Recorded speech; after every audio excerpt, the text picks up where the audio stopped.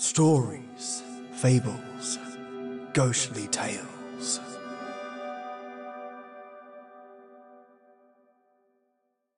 Welcome, my spectres of the night, my devils in the dark, and my enigmatic enigmas of darkness. I bring you 3 tales today for your disturbed pleasures. Your first tale is straight from the Library of Shadows, written by Weird Bryce Guy.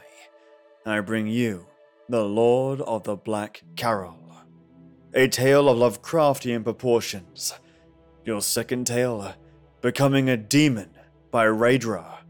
And lastly, your tale is Arizona, a story about a cursed petrol station that drives those to visit to madness. So it seems. Before we start, I must thank my Creepylicious Patreon supporters that inject this podcast's veins with the darkest of blood. My old Night Tea Titans, Matthew J. Bauer, controller of the insidious fog. One look into the black mass of stars and midnight swirling masses is enough to drive any human insane. The insidious fog draws its victims in, wraps its vaporous tendrils around the body, and on contact, they are transfigured, molded into the mass of fog they so wanted to learn more about. The rolling fog at night carries with it a warning. Should the night sky be at your feet, wonder not why it is so, but that it must not be so, and that you must run. Maya, keeper of Stygian dust. There are not many who can say, whilst alive, that they hold Stygian dust in their hands. A mere touch of this material seeps into the pores and buries itself into the host, rotting, eating, and consuming one from the inside till they are all but energy. Maya, however, exposed to the dust as a child, has harnessed this power, learned to control it. She may not be the master, but neither is the dust that would otherwise consume her.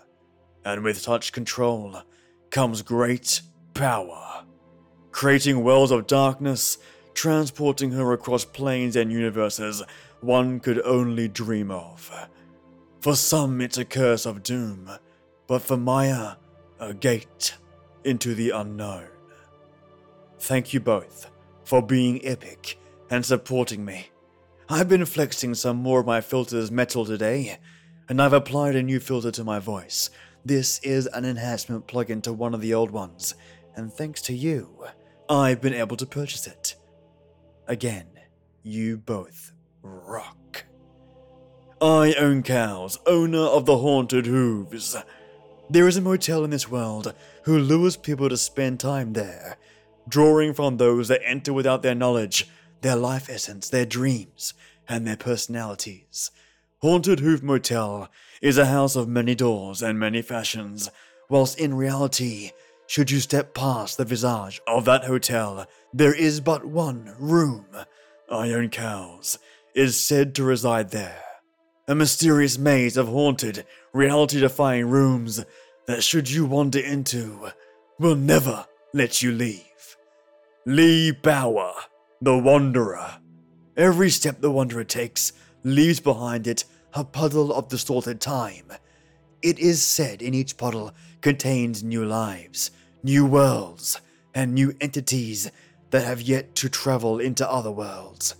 The Wanderer travels in our planes of existence to only show the ways for others, crafting pathways in and out of reality into universes unknown. Would you dare walk in the footsteps of the Wanderer yourself?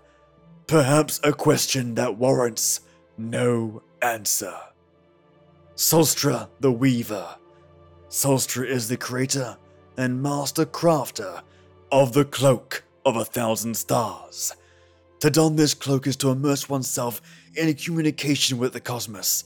Legends tell that wearing this cloak provides the user access to realms on the brink of annihilation, the ability to converse with entities that live in planescapes unknown to humanity, and allows one to witness the birth of new timelines that have yet to be created. The cloak of 1,000 stars is a wonder, and those that own it reap rewards totally unknown to humanity, and forever changes those that wear it. A unique cloak that is just as unique as the owner. Thank all of you for your support. Every episode is just that bit better, and that's all thanks to you mates. And lastly, but not least, my Earl Grey enforcers. Chad Warren, Joss Heather, Lorraine Grisanto, Paige Marcini, Peter Raffelli, Michelangelo Iacone, Robert Fisher, and Tasha Moncrief. Thank all of you for your support. Now turn the lights off, the sound up, and get ready for something unique. The Lord of Black Carol. The following is a report of the murder of Eric Maxwell. Footage recovered from an entryway security camera coincides with the notes of the case's lead investigator. The accounts have been compiled into this report. The corpse was found by his mother, Adelaine, and his sister Eleanor sprawled in a presumably painful contortion, had he been alive to experience it, and dressed in an attire suggesting attendance to some formal event. His disheveled hair retained the remnants of the previous night's rain, and the unnervingly bemused face implied a moment of confusion had immediately preceded his sudden death. His once vibrant blue eyes were fixed in a deadened stare of fear-laced confusion at the ceiling, though if he were upright, would have been focused on something at eye level. The most curious aspect of the scene was the state of his hands. The fingers of both were splayed, impossibly so for any human to consciously widen, with the palms bored through by some unknown penetrative object. There was no blood, neither on his hands nor on the floor, and no signs of cauterization or visible means of congestion. His body had been checked for drainage, and the fluids still sloshed viciously about inside, cold and without flow. Whatever had pierced his palms had managed to do so while keeping his blood suspended around the wounds, and had apparently kept it there for hours after his expiration. At around 4 a.m., approximately 6 hours after his believed demise, his mother and sister entered his home with the key that had been provided to them by the departed. There, at the landing of the stairs directly across from the front door, reclined the corpse of their beloved son, Eric. His home had been ransacked, though none of his known valuable possessions were found to be missing. The dining room, to the left of the entrance, was the only room left, mostly untarnished. A message written in a vicious red substance that as yet to be identified at the time of this log relayed an insulting remark across the length of Eric's dining table. The disparagement, curiously, did not seem to be aimed at Eric, but at whoever discovered the body, in this case being the only two women of note in his life and the subsequently arrived officers. It read, "You won't get out. You won't get out once you see him. You'll rot there, next to your beloved. He called out your name when he died. He doomed you to my servitude. You'll sing along, all right. You all will. In time." Eric's mother had attempted to wash off the upsetting message, in futility. Unfortunately for her, but to the luck of the investigators, because the lettering had been done in a style, presumably unique to the author, that could lead to potential comparison and possibly even capture, if the perpetrator held a criminal record. End of report. Shiloh Nudd, lead forensic investigator.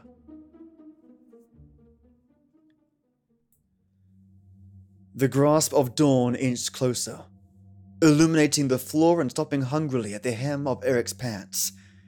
Nearly finished with their record of the scene, the investigators had the woman attest to their statement one last time, and then began packing up their equipment. Office of Counsel and travel assistants were spoken and dismissed, and the officers allowed the modern ferryman of the dead to collect the corpse for transportation to the morgue. Identification of the corpse during autopsy was unnecessary, considering the circumstances, so Adelaine and Eleanor simply sat on the front porch of their departed son's home and wept together, embraced in a clumsy hug of shared bereavement. Just a few minutes after the last of the authorities had departed, and only audible enough for anyone on the porch to hear, a voice called from within the home, in the same tonality as that of their recently departed relative. A cascading wave of emotions swept through each woman: puzzlement, felicity, and ultimately, fear. Rising in volume, the dead man's voice resonated with a harmonic liveliness that he had barely been able to reach in life. A beautiful song persisted despite the status of its creator, and after several seconds of transfixion by uncertainty and fear, the woman rose to their feet and faced the door, determined to witness the apparent resuscitation of their beloved boy. The mother opened the door, preferring to enter first and potentially shield her daughter if the chorale exaltations of renewed life had been a depraved trick of some kind. Her son had been taken away, and while a part of her would have welcomed without question the return of her son, as if by providence, she also feared seeing his corpse yet again on the floor, singing with airless lungs some hymn of the tomb. Her fears of the latter were confirmed, and the deeper, graver dread blossomed from a primal intuition long forgotten by humanity. Lulled and inanimate, still dead, was her son, but above him, 3 steps up the carpeted stairs, stood a figure bearing what she knew to be the same proportional outline of her son's figure. Aside from the exact bodily measurements, there was nothing on the figure's image that imparted any true sense of identification. A blackness constituted the duplicate, a Stygian suit that seemed to banish light and even distort visual perception, making it impossible to focus her eyes on it. Immobile, yet clearly in a state parallel to what humans call life, the ebon entity belted out a rapturous song that only intensified her horror. A harmonic yet less skillful accompaniment erupted from behind her, crescendoing along with the undulating notes of the black entity. Her daughter, her Eleanor, had joined the doppelganger in a chorus of near-sickening joviality. Petrified, Adelaine watched as her daughter approached the creature, whose hand rose to take hers. Eleanor took the extended hand and was immediately afflicted with a captivation of the body that suggested light electrocution, although her expression suggested an orgasmic disposition. She then fell to the floor, sprawled next to the corpse of her brother, face frozen in a contortion of sublime satisfaction and, just underneath, deep confusion. An expression not dissimilar to that of her deceased sibling. Adelaine, almost completely unhinged by the morbid sorricide, cried out an indiscernible protest. At the death of Eleanor, the carol rose again in volume, peaking to a majestically sonorous resonance that bombarded Adelaine's eardrums with deafening power. She collapsed to the floor, now only feeling the vibrations of the sound, no longer possessing a sense of hearing. She tried putting her hands to her head to abate the besieging sound, but alas, the waves tore through her hands, funneling through the newly forged apertures and into her skull.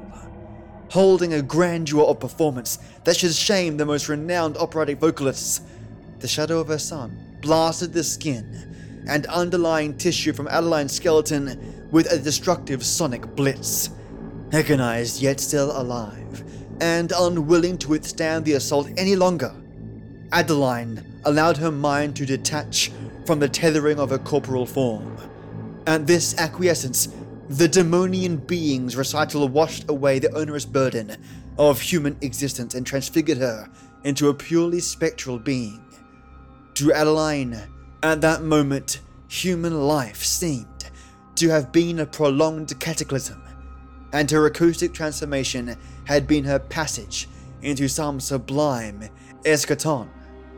She became one with the clangor, joined the aural entity in phantasmal fusion, supplementing its power with her spirit. Elsewhere, amidst a black, awesome gulf well beyond sidereal space, she heard what could have been millions, perhaps even billions of voices singing joyfully, a cappella, and without anything else to do, she joined the choir, empowering the Lord of Black Carol.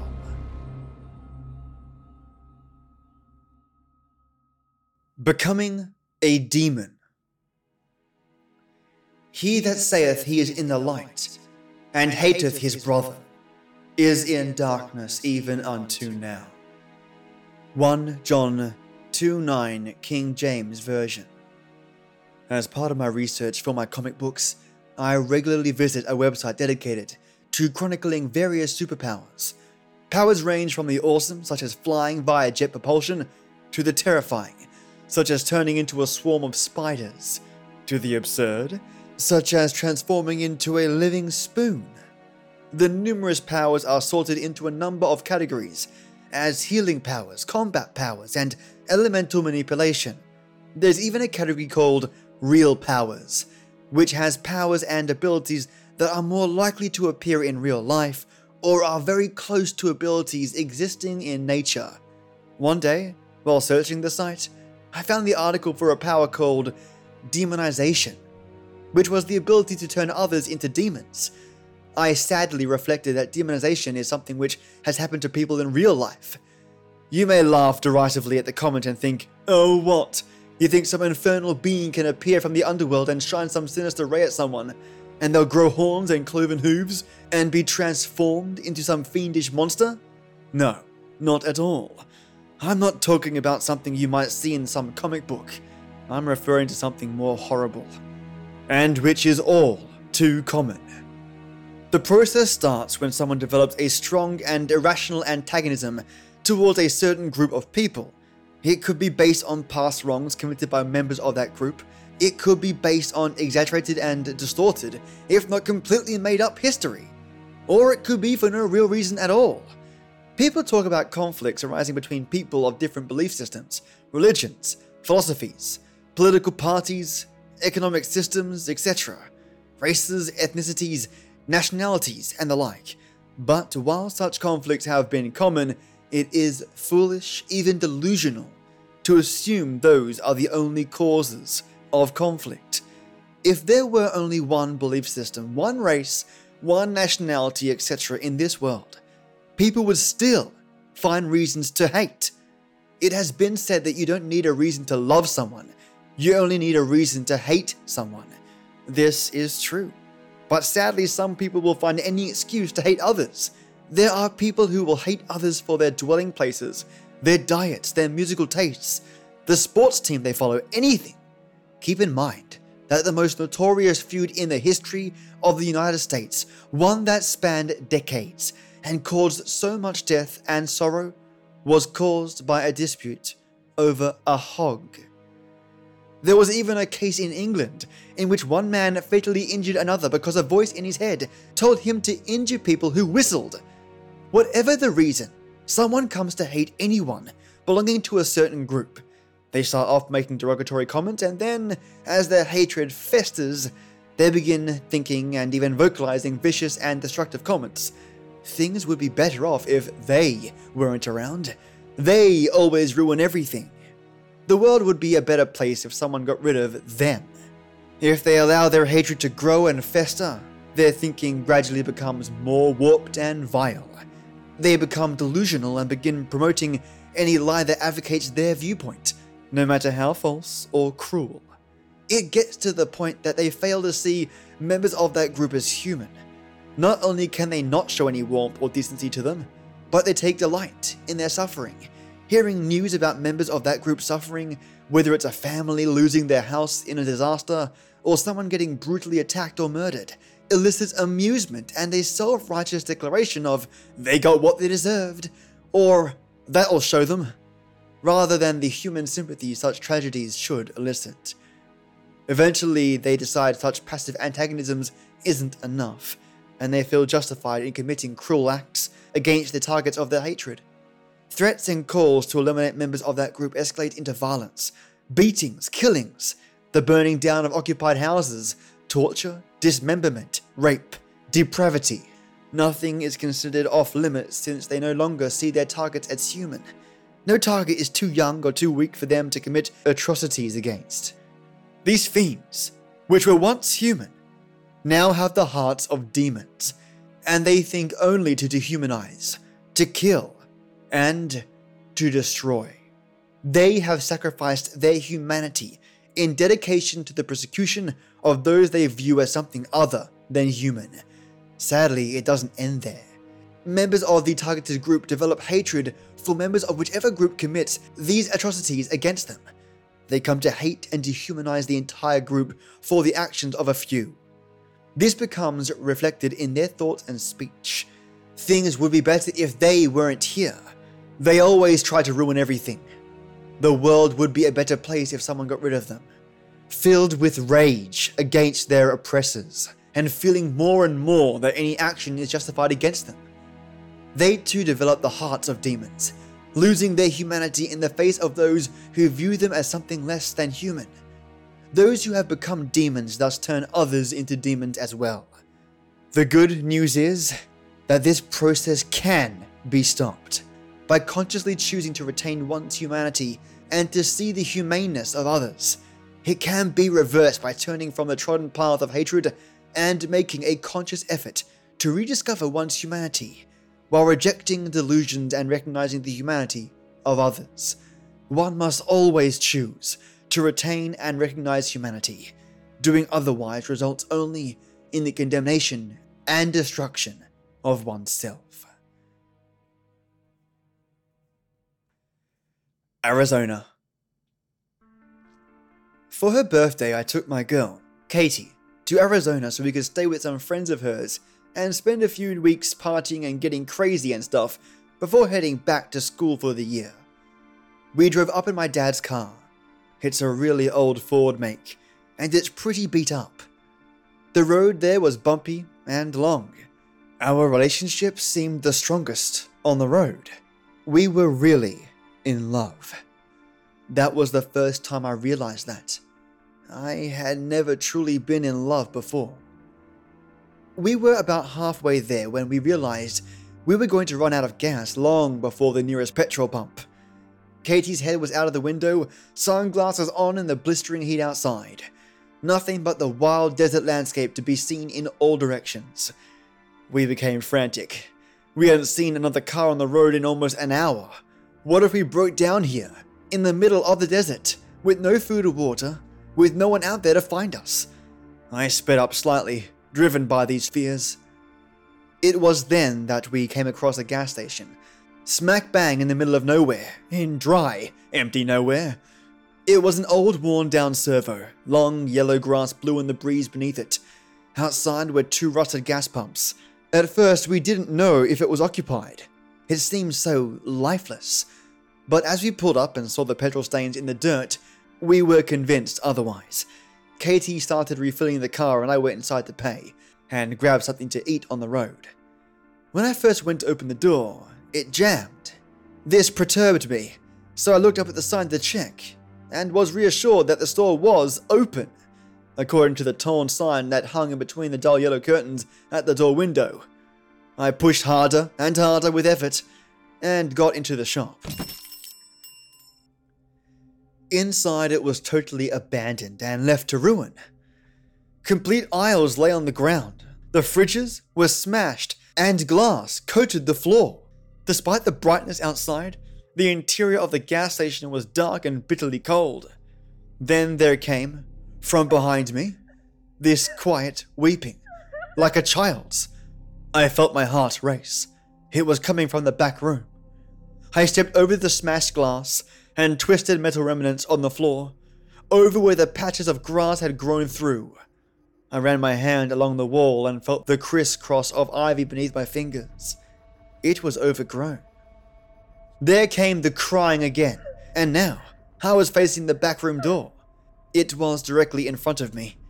I pushed the door open, and it creaked with rust in its joints. Inside there lay several wooden steps into the basement. It was pitch black, and the smell was horrific. The drip drop of water alerted me to the fact the basement was flooded. The water was up to my knees. Again, there came the crying, and a small splash in the far corner of the basement. "Hello?" I called out. Is anyone there? I started approaching the corner. The smell was horrible, and the cold water eventually got to me. The sobbing was getting louder. In the corner, I swore I saw something move against the shadows. Hello, I called again. What's wrong? I finally reached the corner. Still dark. I had to bend down to avoid the pipes, which leaked down my back and trickled down my spine. The figure in front of me was very small and black, hunched over, sobbing quietly, head in its hands. Why are you down here? I whispered. Then, it stopped moving completely. It was totally still. All noise seemed to cease, but for the quiet dripping of a broken pipe somewhere behind me. I outstretched my arm to touch its tiny shoulder, but it then began to slowly turn in my direction, to look me eye to eye. As its face swiveled around to look into mine, I remember screaming and swinging my head up in recoil, cracking it on the pipes above. The face was white as a sheet, pale like a hideous moving mask. The eyes and mouth were completely black holes, huge and widening even as I looked at them. They were so huge. They almost consumed its entire face. As I desperately tried to escape, it splashed towards me at rapid speed, uncurling its long, thin fingers. It was wailing now, staring into me with its huge black eyes. As I scrambled up the stairs with great difficulty, as I felt my legs begin to give way beneath me, it sprinted out of the water and up the stairs towards me. I slammed the door, flipped the lock, and tore out of the store and into the old Ford. Katie began to laugh when she saw me, jeans wet, trembling with sweat soaking my chest, but I grabbed her and screamed at her to drive. Drive, Katie. For about half an hour, I could barely tell her what happened in the store. She listened and gave me a look of sheer horror. When I finally gave in and told her everything, she pulled the car to the side of the road and began to cry herself. I asked her what was wrong. She said, I saw something while you were gone, when you were in the store. I was just putting the pump back when I saw this little girl and a man, her father, I guess. The father stared at me with blank eyes and a hanging jaw. But the girl, oh God, the girl. She was staring straight at me, grinning with this huge smile that stretched so far across her face. I couldn't see any hair on her, and her skin was so dark. Not dark like a colored girl, but dark like a shadow, and her smile just shone through the window. I convinced myself it was the trick of the eye, and looked away. When I looked back, they were gone. Then a little while later, you came back out. It was dusk by now. We had nowhere to stay. We had not traveled nearly as much as we hoped to that day, and the nearest hotel meant going past the gas station. So we just drove up from the roadside where we were, into the clearing a little way up where people camp sometimes. We had obviously come the night after a big party. There was broken glass everywhere. When we arrived, however, it was empty. After a while, I tried to reassure her that we were okay. I calmed her down, put my arms around her, and we started to kiss. I moved to get closer to her, when she suddenly screamed like hell itself. It's her! It's her! She screeched, fumbling to start up the engine. I turned in time to witness a small, black face, grinning literally ear to ear, with only darkness inside. It was crawling into the car through my open window with its limbs splayed out like an insect. It had too many limbs, way too many long arms, the fingers feeling my face like antennae. We sped off, back down onto the road. Back on the road, nothing seemed right. There were no stars. That was what I noticed first. I was too shaken to think much of it, but there were no clouds that could be blotting them out. There was just the vast night sky, devoid of all light. Then, a few minutes after we had been driving forward, still sweating and breathing heavily, we passed the gas station. My heart skipped a beat. The gas station was at least a half an hour away, in the opposite direction. All the lights were on and I saw the door sliding open. As we shot past it, Katie was in such hysterics she found it hard to keep driving. We stopped the car in the middle of the desolate road. I decided we should switch seats so that I could drive. She shuffled across from her seat to mine, and I opened up the door to get out. As soon as I was outside, the foul stench of the basement overwhelmed me. I gagged, then vomited down the side of the car. It was then that I noticed the runner, a pale white thing sprinting towards us through the fog, its limbs practically a blur. I could make out no face. How long had it been following us, running after us in the night?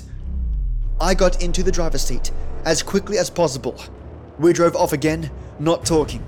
Katie whispered and I silently prayed. Then we passed the gas station again. The door was open now. There were 2 figures standing at the door, waiting. As we forced ourselves on, we both became aware of a soft, barely audible whooping in the back seats. Neither of us dared turn around. Ignore it, I whispered. My trembling hand gripped the steering wheel. Katie was curled into the fetal position, holding her head in her hands. The wailing increased, becoming extremely loud, ear-piercing and horrific. Finally, I ordered myself to end it and looked behind me. For a split second, I thought it was a girl in a white dress looking back up at me, but she was gone as soon as she had appeared. I checked the seats carefully. There was nothing. In my tiredness and fear, I had completely lost track of the road. I drove on, and all through the night, Katie whimpered. I touched her once, but she screamed. I never tried again after that. The noises from the back seat started up again. We passed the gas station twice more. The people at the door were closer and clearer every time. The finest slither of red light had begun to settle on the horizon. It was still dark as hell, but at least I was able to see the road ahead of me now. Katie had been silent, face concealed under her hands for some time.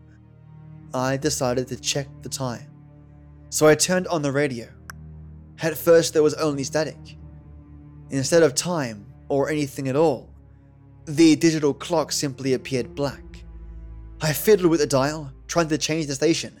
In between the static, I found only one audible channel. It had a high-pitched buzz in the background. Rider's note UVB-76. A man was muttering names and numbers under his breath. 29, Lucy. 30, Adam. 31, Katie. I switched back to static. I knew which name was next. When we got to Katie's friend's house, it was morning. It was overcast and everything had the smell of rain on it. Her friends weren't home. Katie's friend lived way out in the country, with no one else around in a mile. The grass was climbing the walls outside. How long have they been out? As soon as we were inside, Katie started whimpering again. I realized that while she had been silent, she was biting on her lip. Blood was trickling down her chin, and the skin around her mouth was torn and chewed through. She grabbed the newspaper and some masking tape off the table and began blocking out the windows. After the night's event, I didn't know whether I would be insane to join her or stop her. I simply watched. She covered the windows, jammed the door, and turned the lights off. For some time, it could have been minutes or hours, we sat silent in the dark. I offered to turn the television on. Katie said nothing. Sitting back and comatose, I turned the television on anyway. A grainy, black and white image flickered to life before us. A white face with empty eyes and an impossibly huge smile flashed up. The smile growing wider and wider the longer we stared into it. There came the sound of weeping. From the television or in the house, I couldn't tell. We turned off the TV. It's been 3 whole days now. I haven't seen Katie at all today. She spends her time in the closet, crying. I once tore the door open and screamed at her. She screamed back, her face contorting into something grotesque and inhuman. I slammed it in her face. The phone rings often. A voice, my mother's, I believe, whispering under its breath. I can only catch snippets of what it says. Come back. You're always welcome to come back. Sometimes in the background, I hear quiet chuckling. I hang up without saying anything, usually. The bathroom is shining white. I hear the shower running, and we'll walk in to find nothing at all. Then, when I'm in the bathroom, I will hear the television flick back on. It always goes to the face. In the background, there are muttering voices now. I've called the police twice. All I get is the whispering woman's voice. I called Katie's friends too, just as fruitlessly. There are knocks at the door a lot now. Through the newspaper. On the other side of the window, I see their hands slam against the glass and slide down. They do this for hours on end sometimes. They press their eyes up to the glass, through the holes in the newspaper. At night, we hear screaming from the guest room. I boarded it up. Sometimes I find tiny pieces of glass on the ground. A leak sprang up about a day ago in my room downstairs. Black spots of mold have appeared on the walls. There is a smell throughout the house, seeping in from the room. The odor of decay. I pray. I pray hopelessly and I wish. I swear to God, I wish that I had never gotten out of that car. Well, listeners, I hope you enjoyed all 3 tales. We had Lovecraftian-esque stylings for the first tale, with a uniquely crafted ending. A tale of humanity's corruption and what leads to creations of demons in our world, and the terrifying curse of a road trip gone wrong in so many, many ways. And I hope I had you looking over your shoulder for that one. Mates, just wanted to say you're all so lovely for listening, and if you get a chance, swing on by my iTunes and leave a review. I know a lot of podcasters ask you to leave a review, so let me keep it light. Your review helps this show grow. Simple as that. If you do get stuck and are not sure how to do it, email me. I'll walk you through it. And lastly, swing on by my Patreon page. Every donation helps, and I promise to make your rewards personal to you. It's why I love doing what I do. Take it easy, mates.